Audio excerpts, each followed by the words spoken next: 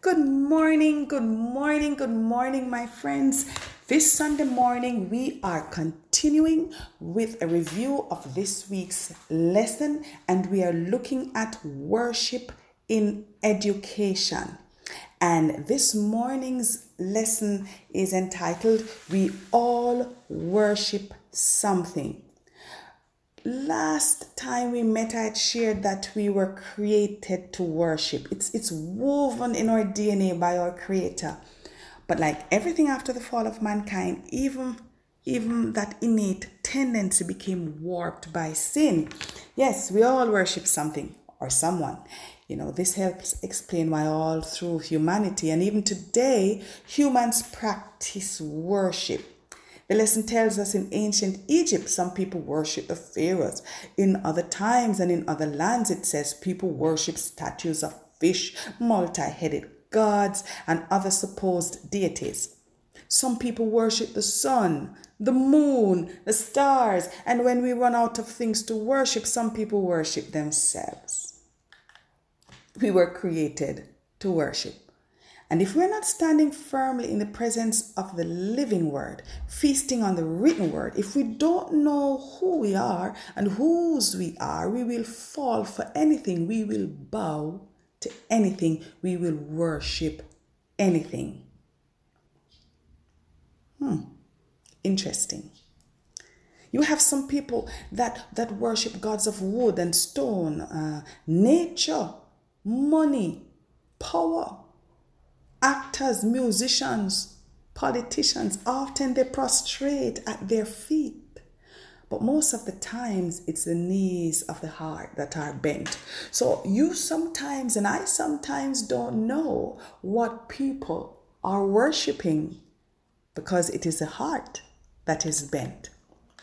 But I love the story of the 3 Hebrew boys that's found in Daniel 3. And the lesson asks, what does the story in Daniel 3 teach us about the importance of true worship? I love the story of these boys. And I say that because many people have provided rational explanations of what they could have done, to give the appearance of conceding to the king's demand. After all, they had been treated favorably in the king's court. Some people say they could have just bent down to adjust the strap of their sandals at the sound of the music. Nebuchadnezzar wouldn't have been wiser. They could have just dropped their handkerchief and bent down just as the music started to play to pick it up right at that precise moment. After all, God knew the intent of their heart. But friends, those 3 young men recognized the importance of true worship, and so they responded even at the risk of their very lives. Here was a threat. Okay, I'm reading Daniel 3 verse 15. This was a threat. But if ye worship not, that is the golden image that Nebuchadnezzar had erected, he said, if ye worship not, ye shall be cast into this self-same hour into the midst of a burning fiery furnace. And who is that God that shall deliver you out of my hands? But Shadrach, Meshach, and Abednego answered and said to the king, O Nebuchadnezzar, we are not careful to answer thee in this matter. We're not even going to think about it, Nebs. If it be so, our God, whom we serve, is able to deliver us from the burning fiery furnace, and he will deliver us out of your hand, O king. But if not, that is, if God chooses not to deliver us, be it known unto thee, O king, that we will not serve thy gods, nor worship the golden image which thou hast set up. You see, Nebuchadnezzar, we hear your command, but we live by a higher command, one that says, thou shalt have no other gods before me. Nebuchadnezzar, you want us to worship an image that you have created, but we worship the Creator, the one that created you, O King. Nebuchadnezzar, we know that there might be some who will bow to appease you, but their hearts are far from the charade that you're putting on. But King Nebuchadnezzar, we will neither bow with our knees or with our hearts. What? Did you say death, O king? We are not afraid of those who will kill the body, but cannot kill the soul. But we have godly fear for the one who can destroy both body and soul in hell. You see, friends, the 3 Jewish boys obviously took the second commandment in Exodus 24, verse 6 as seriously as God had meant it to be taken. So the question is, what is that thing that is erecting itself in our lives that demands our worship? Friends, as created beings, we all bow down to something or someone. We are all motivated by something, influenced by someone, grasping for whatever makes us feel worthwhile. And sometimes the things we reach for are overtly destructive, drugs and alcohol, binge eating, uncontrolled gambling. Sometimes the things we use to replace God are the very things that He has blessed us with. Career, education, children, spouse, believe it or not, even our ministry. But Exodus 20 verse 3 says, "You shall have no other gods before me. You shall not bow down to them or worship them."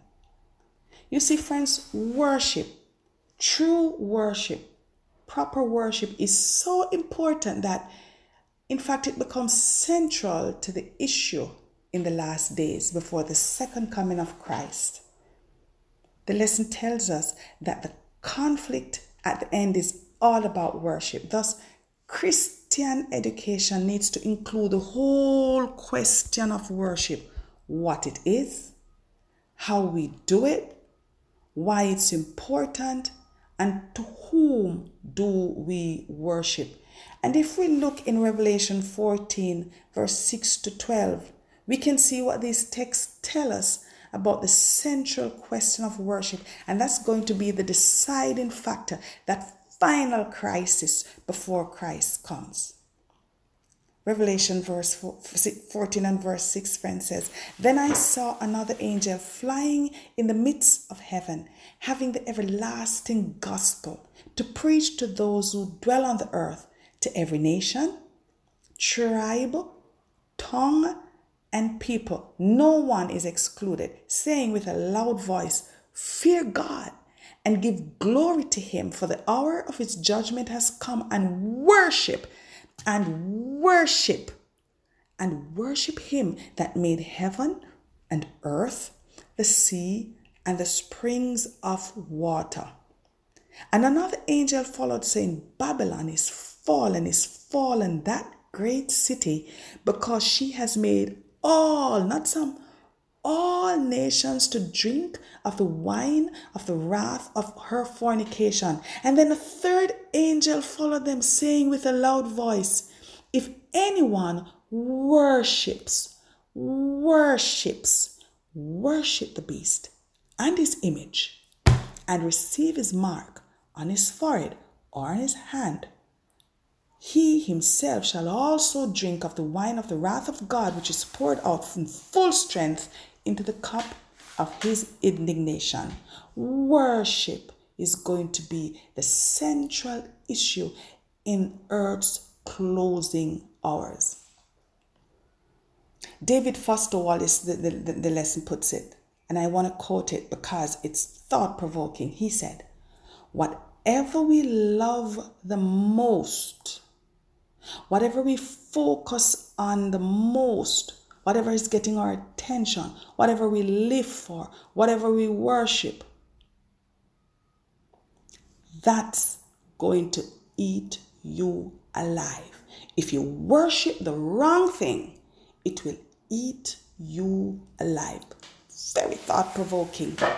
Well, we'll catch up tomorrow on Monday's lesson, declare it to their children. Please join me tomorrow as we continue this beautiful study of education, and specifically this week, worship in education. God bless you.